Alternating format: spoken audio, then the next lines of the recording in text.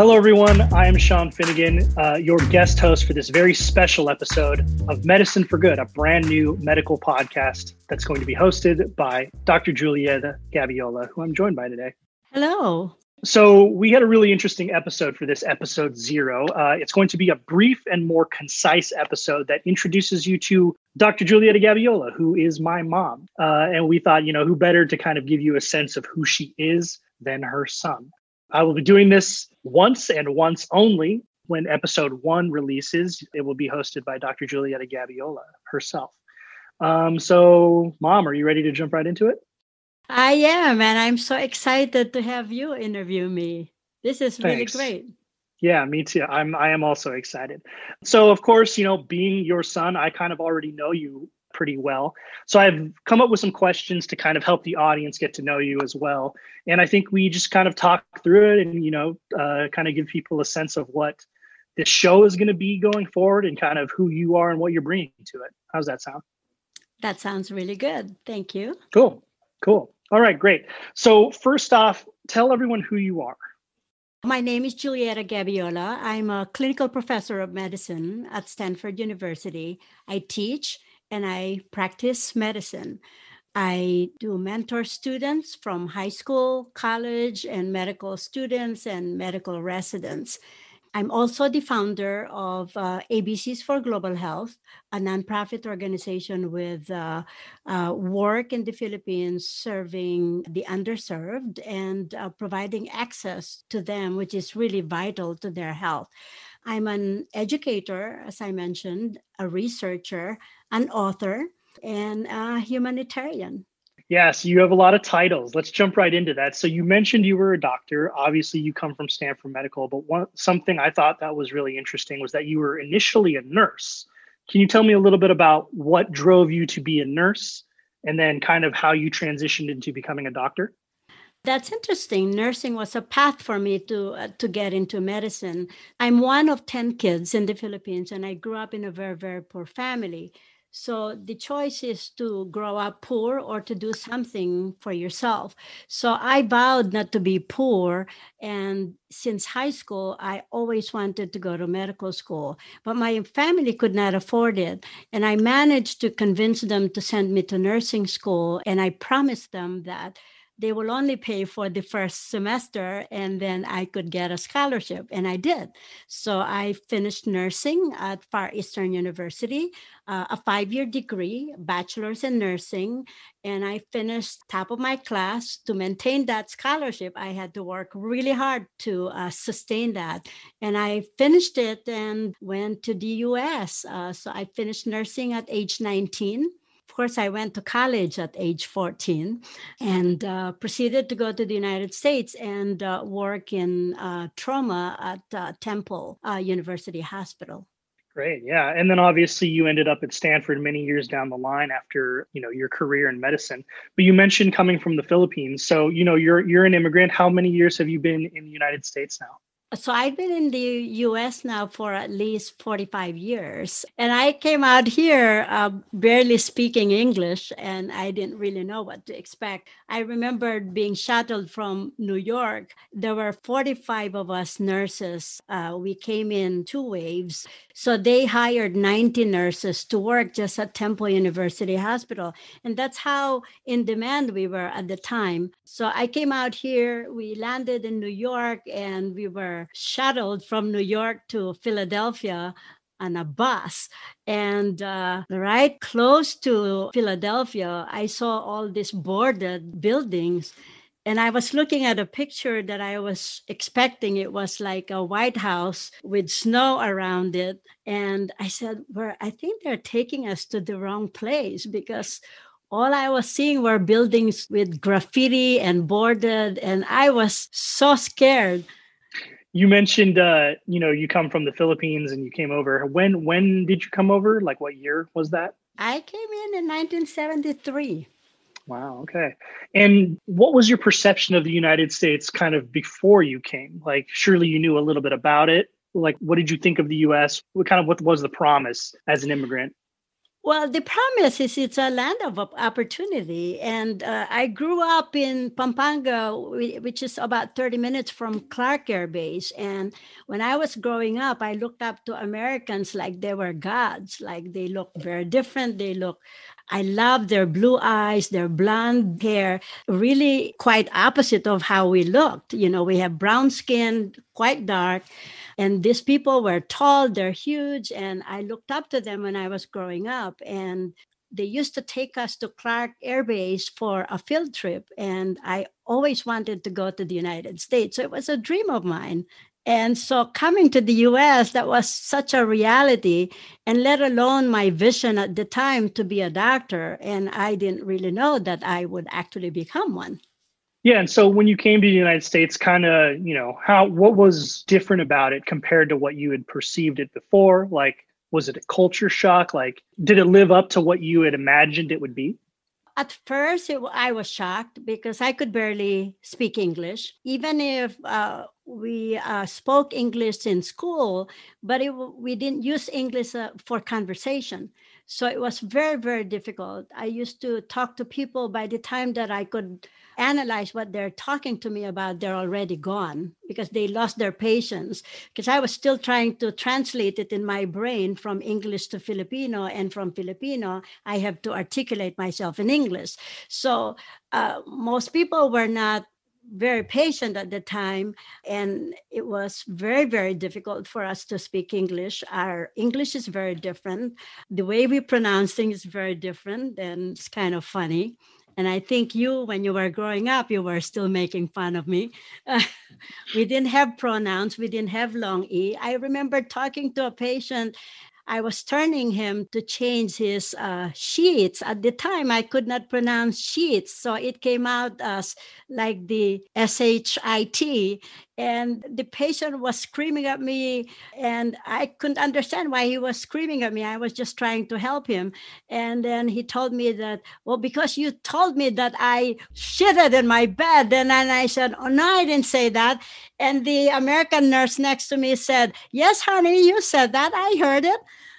So the next day I came out and I was trying to figure out how to say that word without offending the patient. So this time I said, could you please turn over? I will change your bed linens.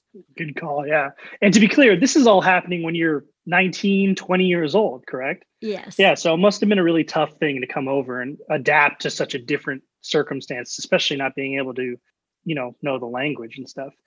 So, I guess when you get down to like the brass tacks, you started as a nurse, you became a doctor, and you mentioned as a kid that you had always wanted to be a doctor. Where did that come from? And like, what made you want to be a doctor in the first place, you think? Well, when I was growing up, my mother was always sick. I remembered her in and out of the hospital. I couldn't understand why he was spitting blood, why he was losing weight. And it turned out that she had TB. But I used to go with her to the hospital and not knowing whether she will come out of the hospital or not. And also when I was growing up, our youngest brother has Down syndrome. And I was always curious why he had Down syndrome. And only to find out that my mother was older when she had him. And of course, he was my younger brother. So he was born after me. And I just skipped that one delivery. I could have had Down syndrome as well. So at that time, it piqued my interest in science. It piqued my interest about giving care to people. My uncle trained me to give injection to my mother. So I was giving injection to my mother. Yeah. So it sounds like from a very young age, you were kind of helping people and interested in helping people. Correct. Yeah. Great. Well, that's awesome. So, now we come to what we're doing now, which is this podcast, right? Medicine for Good. So this is interesting to me because you told me a few months, maybe a year ago, that you wanted to start a podcast. And like I do, I kind of laughed because you can barely turn on your computer. How are you going to host a podcast? But I guess like starting at the beginning, what made you want to start a podcast? Actually, let's back up. First off, what is Medicine for Good? Well, Medicine for Good is a feel good podcasts.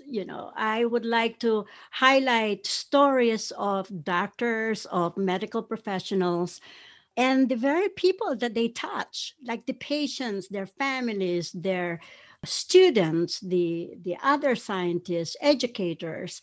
So it's almost like everyone, like all of us had been touched by a doctor, right?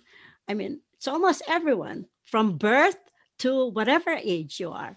So doctors also are perceived to be different from others, but I think you and I are the same. We're very much alike. We have our own vulnerabilities, our failures, our joys.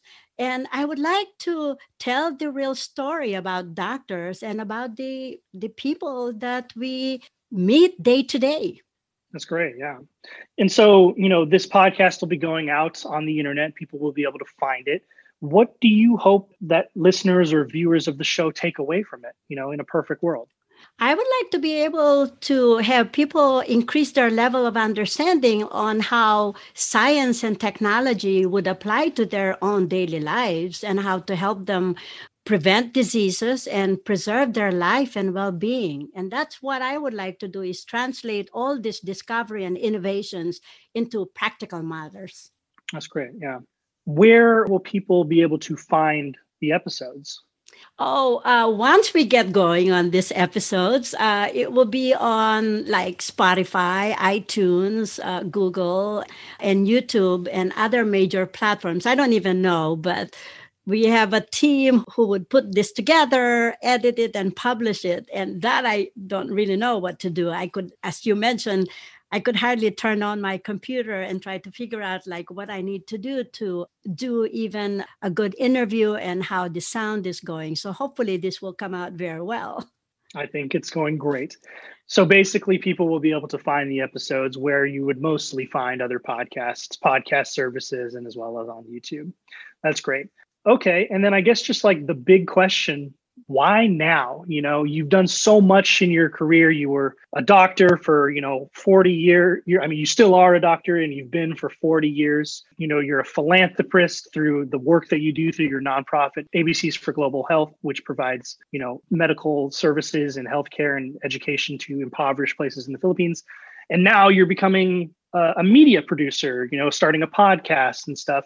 Where does that drive to kind of continue to do more come from? Why now? Like, why now as opposed to, some other time? Well, during the pandemic, I actually was able to have quiet time and basically delete all this noise around me.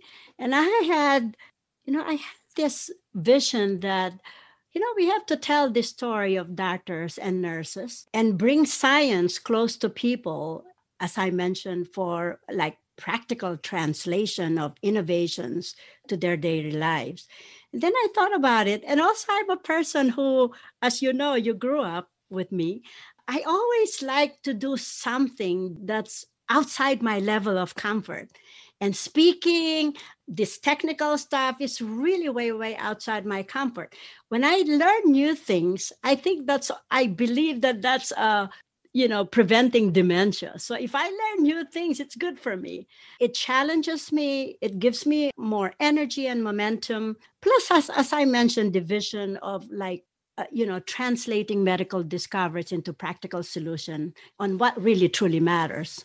Great. Awesome. So we're getting towards the end here now. I would say just to the audience out there who's listening, I think this is going to be a great podcast that you should really invest your time into and give a chance. You should follow my mom on Twitter. What is your Twitter handle, Mom? Dr. Jet. At Dr. Jet on Twitter. And you should also follow her nonprofit organization, which is at ABCs for Global Health. Both of those Twitter accounts will probably be the place where you can find updates about this show and all the other things my mom is doing. Is there anything you'd like to say to the audience to wrap up episode 0, the first but unofficial episode of this podcast? Please follow me. I would really learn from you, and you could dictate the evolution of this podcast. I'm so excited and yet very so intimidated and overwhelmed by this, but I'm so excited. So please join me with my enthusiasm and connect with me. I would send you all those information as we go along. And Excellent. our show will be a 30-minute podcast, and it will highlight people in the trenches of medicine. It will highlight true stories, real stories. And again, we will cover topics of interest to you. And we will start with COVID-19, obviously. Yeah, big topic right now that I think we could all use more information on, as well as, get back into that habit of listening to scientists about that. Well, thank you so much for your time, Mom/Dr. Julieta Gabiola. I've been Sean Finnegan. This has been the unofficial first episode of Medicine for Good, episode 0. This will be the last time you see me on the show. From here on out, it will be Dr. Julieta Gabiola as your main host. So please support her. Please support the show. Make sure you follow her on social media and tell all your friends about this podcast because it's going to be great. Thank you very much, everyone. Say bye. Goodbye. Thank you, Sean. And I love you. Love you too. Bye.